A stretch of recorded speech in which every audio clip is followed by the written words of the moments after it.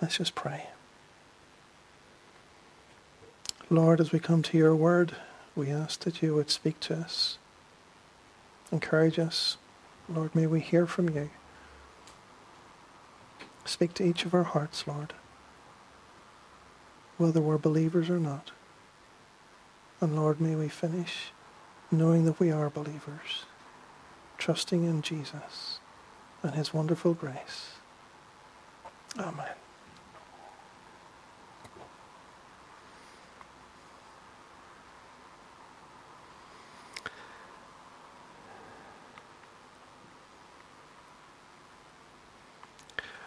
On the 28th of August 1963, at the Lincoln Memorial in Washington, D.C., Dr. Martin Luther King Jr. gave his famous speech, "I Have a Dream." In that relatively short speech, only about 16 minutes long, interspersed with pauses and clapping, one of the shortest speeches that has had the most dramatic impact, he eloquently stirred the emotions and vision of black people in the USA, as well as many whites, to see a vision, a dream, not just of slavery being outlawed, not just freedom from slavery having been put on the statutes 100 years beforehand, but freedom from being enslaved to poverty and the lack of civil rights as well. In many states, still at that time, many privileges were for whites only. He had a dream that black people would experience life, liberty, and the pursuit of happiness like others. Those words which were penned in the American Declaration of Independence. He had a dream that black and white would stand together as brothers and sisters against racism and discrimination. He had a dream that in states like Alabama and Mississippi, injustice and oppression would give way to freedom and justice. He concluded his speech by saying, "And when this happens, and when we allow freedom ring, when we let it ring from every village and every hamlet, from every state and every city, we will be able to speed up that day when all of God's children, black men and white men, Jews and Gentiles, Protestants and Catholics, will be able to join hands and sing in the words of the old Negro spiritual, 'Free at last, free at last. Thank God Almighty, we are free at last.'" Dr. King was saddened that the Emancipation Declaration to abolish slavery had not resulted in justice and equality 100 years later. As we saw last year with Black Lives Matter marches in many countries, almost 60 years on from Dr. King's speech, we see that there's still so much work to be done to make his dream become reality. And so we wonder, why is it that with so much optimism and so much activism, again and again we fail to see such dreams come true? 5 years after giving that speech, another king, the King Elvis Presley, sang a song that touched his emotions more than any other song. It's arguably one of his best or his most significant songs. With quotations, direct quotations from Dr. King's speech, the song was titled, "If I Can Dream." That song was written to reflect Elvis's heartfelt concern after a discussion with some of his songwriters and others about what had just happened in recent months. 5 years on from that Lincoln Memorial speech, Martin Luther King had been assassinated. And a few months later, a keen supporter of social justice, the US Senator Robert Kennedy, was also assassinated. And these two assassinations in 1968 touched people's hearts. The civil rights movement was in full swing. The country was in upheaval. Hearts were longing for change, for hope, for peace, and for justice. And so this song was written for that moment. It reflects the longing of many people down through the years, and it reflects the longing of many people, not just in North America, but it reflects the ache of hearts down through the centuries across the world for peace, for freedom, for hope.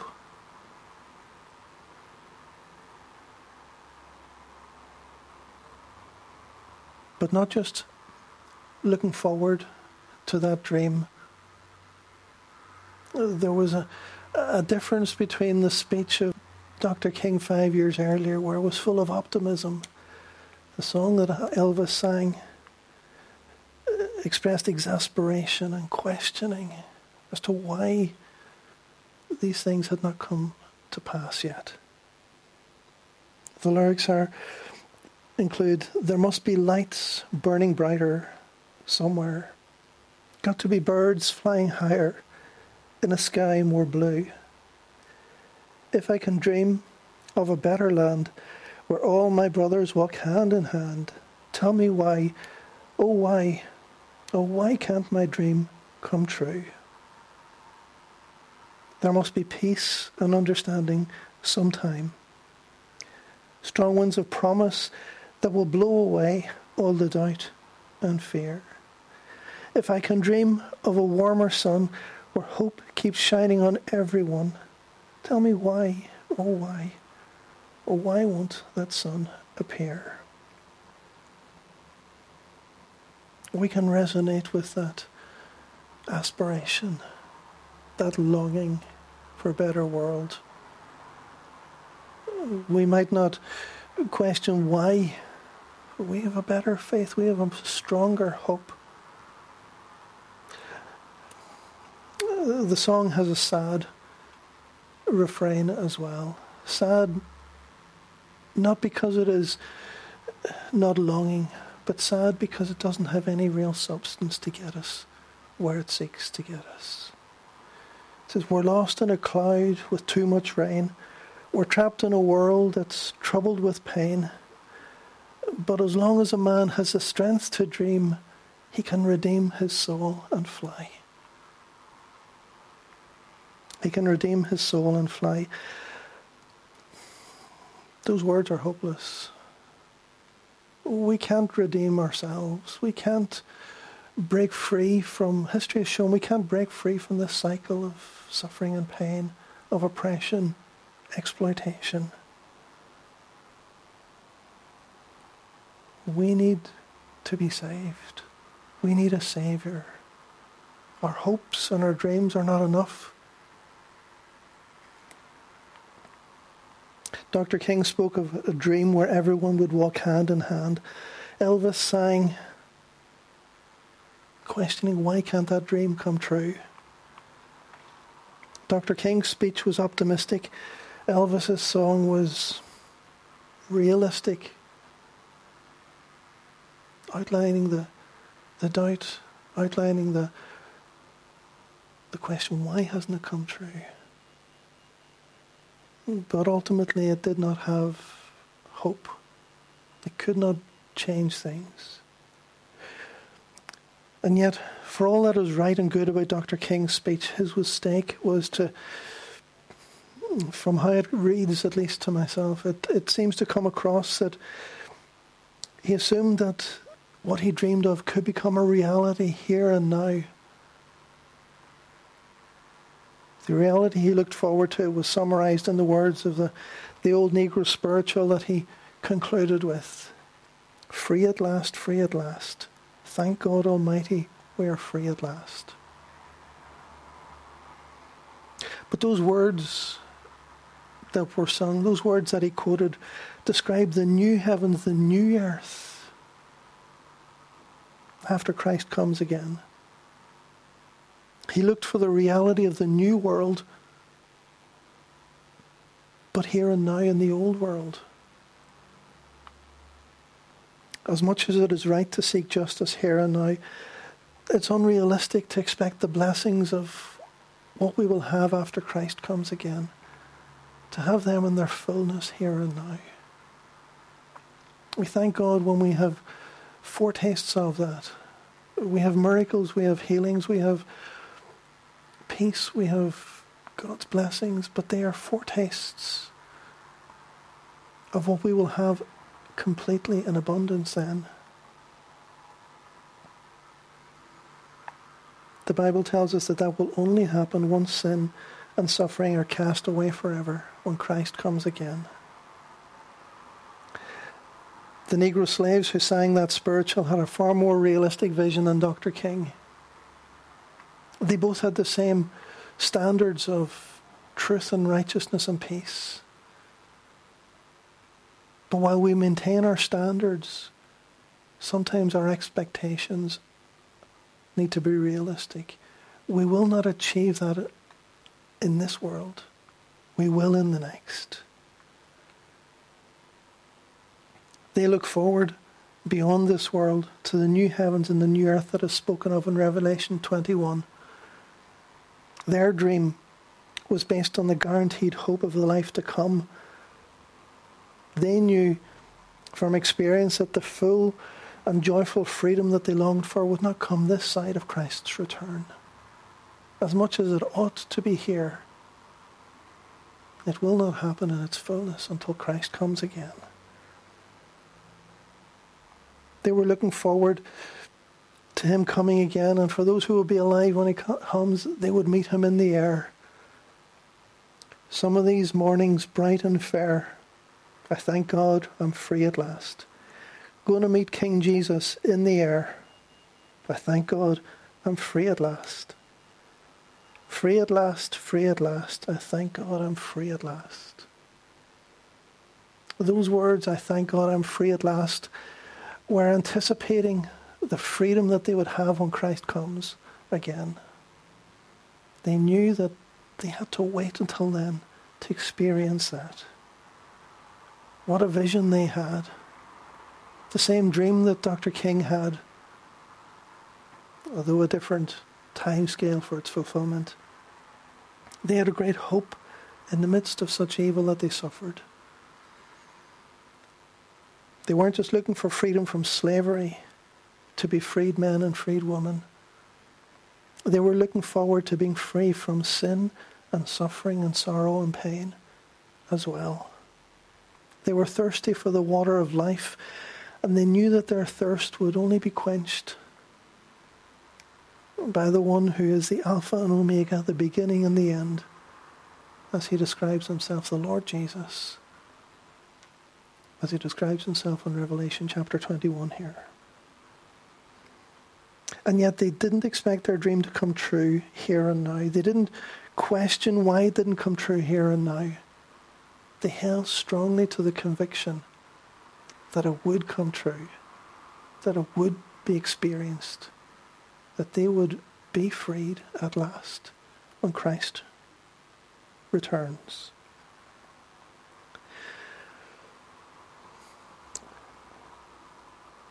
Some people look forward to Christ's return as being when all injustices will be righted.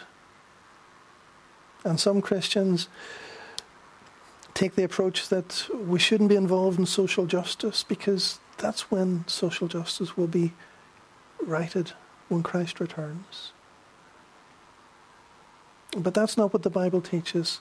The Bible teaches that even though we look forward to the fullness of the blessing of Christ's new world, we should here and now uphold the rights of the downtrodden. We should campaign for truth and justice. We should help those who are marginalized, support the poor, and help the weak. According to James chapter 1, that is what godly religion is. Dr. King was right to seek that here and now, to work for that. To expect its fullness was unrealistic, but to work towards it, that's what we ought to do. That's what he ought to have done. That's what he did. We're to do good, help the oppressed, defend the cause of orphans, fight for the rights of widows, according to the Lord in Isaiah chapter 1. And that's what Jesus did when he was here on earth. He didn't just point us towards the gospel of the world to come. He healed the sick. He fed those who were hungry. And much more. We could add many more practical examples today, such as defending and protecting those who are trafficked, protecting the right to life for unborn babies, the right to life for those who are in danger of having euthanasia applied to them, the old and the ill. We should campaign for such things. We should have big dreams of what can be done. But we should have our ultimate dream for when Christ returns again. We look forward to that time, and we point people to that time when there will be no more pain, no more suffering, no more sorrow any longer. We campaign here in part not just because it's the right thing to do, but in a sense it points forward. Whenever injustices are overturned, whenever people are helped and supported, that is a visible window that we can see through into the world to come. That's having some of the blessings of the world to come already here and now, even though we have not yet got the fullness of it. Dr. King had a dream. No matter who you talk to, we all have longings. But the gospel, God's word, gives us a dream of all things being new. In Revelation chapter 21, we read some of the most inspiring words in the Bible. I heard a loud shout from the throne saying, "Look, God's home is now among his people. He will live with them, and they will be his people. God himself will be with them. He will wipe every tear from their eyes, and there will be no more death, or sorrow, or crying, or pain. All these things are gone forever." And the one sitting on the throne said, "Look, I am making everything new." And then he said to me, "Write this down, for what I tell you is trustworthy and true."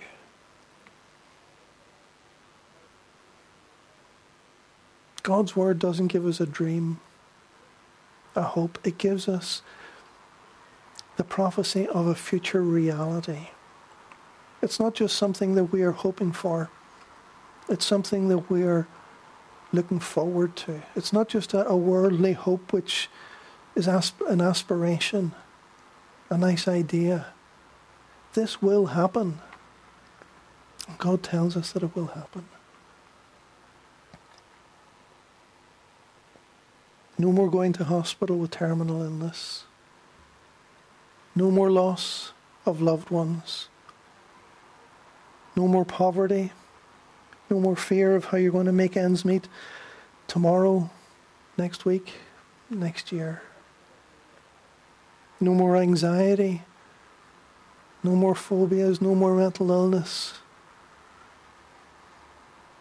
No more crime. No more war. No more terrorism. No more miscarriages of justice.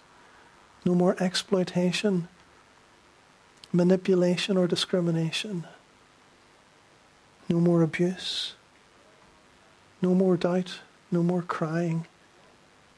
No more pain. No more suffering. And no more damage to the environment too. God is making all things new. He is preparing the way, and on that day all things will be made new. And what he says is trustworthy and true.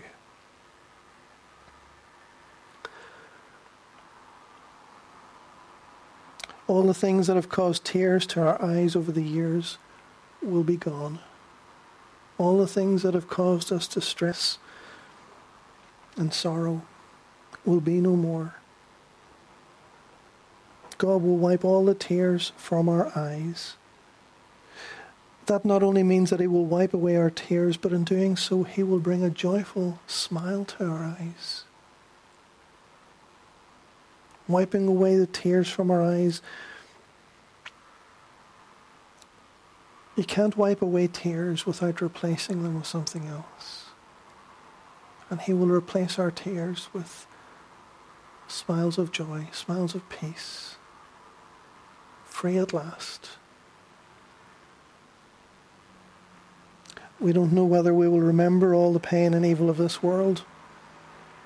We don't know whether we'll remember the losses, the sufferings. But if we do, it will be with a sanctified memory. A memory in which we will see how God has worked all things together for good. A memory in which we will see how all things bring glory to God. There will be no more doubt. Instead, we will have a complete and deeply rooted trust that God is good and has worked all things together for good, to the praise of his glorious name. We will have no more tears, but instead we will have joy in our hearts and smiles of thankfulness and joy on our faces. Imagine no more depression, no more being cast down, no more smiling on the outside while you're struggling on the inside, as so many people are. Then we will have joy in our hearts bubbling up. We will be drinking freely from the water of life. God will wipe away our tears and will replace them with overflowing joy in our hearts. We have a dream. It will come true on that day, and God will be there. The way of the world is that those who are powerful exploit those who are weak. Sin and selfishness and greed, evil and wickedness, these things characterize the world far, far too much. This world, sadly, is the devil's world to a large degree. John tells us, we know that we are children of God and that the world around us is under the control of the evil one. Paul writes similarly, Satan, who is the god of this world, has blinded the minds of those who don't believe. Satan, the god of this world. But Satan will not be in the world to come. He will have been cast away forever. He will be in the lake of fire. He will be under eternal punishment. Instead, God will be there. He will be with his people.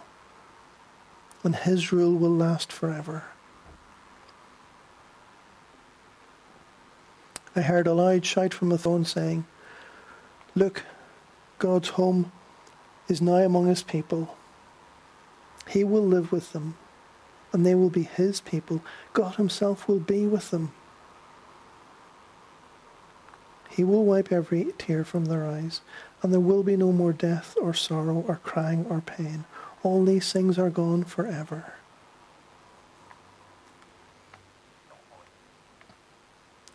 Mankind was once close to God, but sin then separated God and man.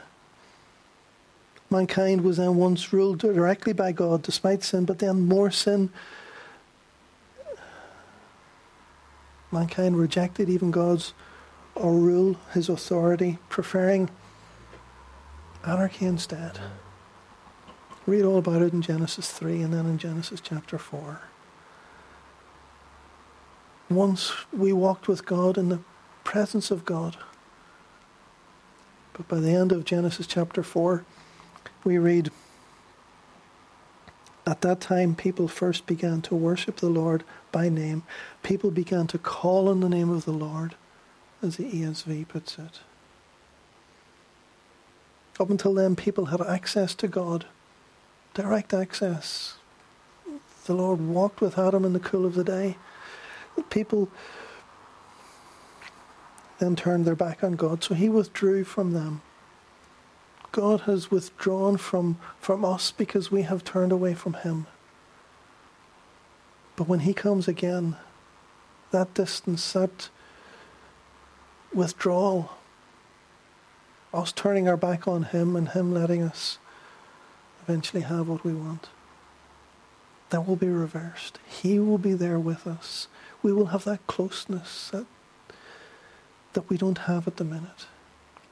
As much as we can know the Lord in our hearts, as much as we can pray to him and know his presence and know his power at work, we still can't talk to him face to face. We still can't see his presence or experience his presence with us in the way that we will there and then.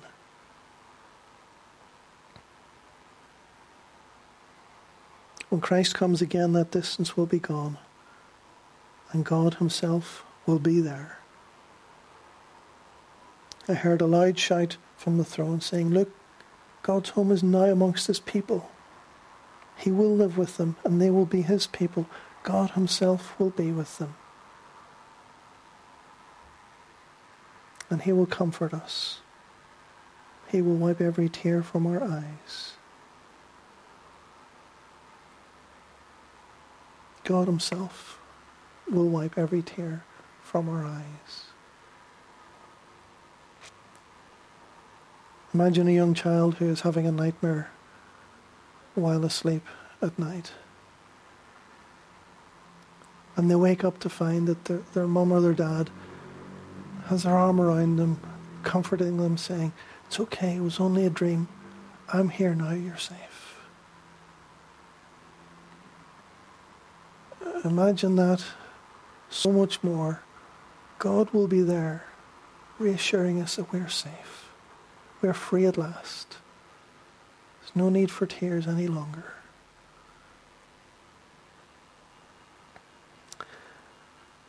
God offers us hope. And he offers us a choice. To choose life or to choose death. If we've had enough of the brokenness of this world, well, it's not enough just to hope, to have a dream that it will be gone someday. Our aspiration of being free from the brokenness of this world is not enough to actually make us free from it.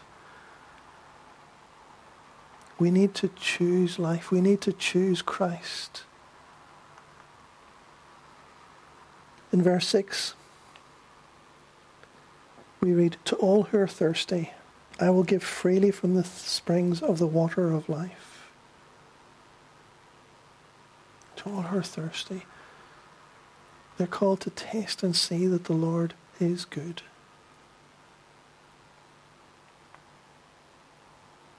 You need to be thirsty for this new world.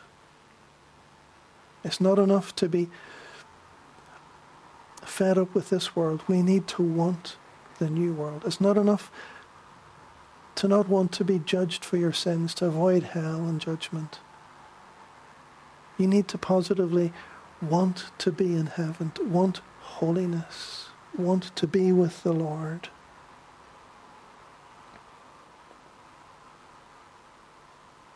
To all who are thirsty, he will freely give from the springs of the water of life. We come to him without payment, as the ESV puts it. This is a gift from God that he offers to us, but we have to accept it. If we really want this, if we want this life that God offers us, this holy life, this righteous life, not just the absence of suffering and sin, but the presence of holiness and righteousness, the presence of God and his people, then we need to turn to him. He will give us the true water of life, the Holy Spirit. And we will have that life welling up within us even here and now, And we will have the fullness of that when he comes again. A new creation, a new world, a new heavens, a restored environment, new bodies that we will never get sick again, new minds where we won't suffer mental health. There'll be no more sin, no more sorrow. We have to choose that. For all who continue in sin and who do not turn to Jesus, for all who are unbelievers, whether simply nice unbelievers or steeped in evil, the fate is the same, in varying degrees, but the fate is the same. Eternal punishment. But for all who turn to Christ, there is eternal glory, eternal peace, eternal joy. To all who wish, to all who are thirsty, just ask, just take from the water of life.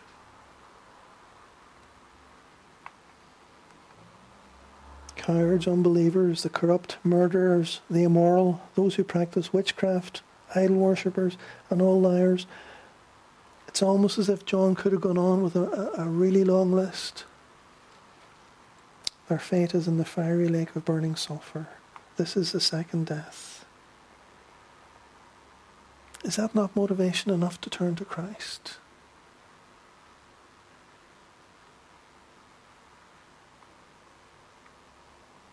If we have turned to him, let's persevere in the sure hope of what is to come. All who are victorious, all who persevere, all who are faithful to Christ will inherit all these blessings.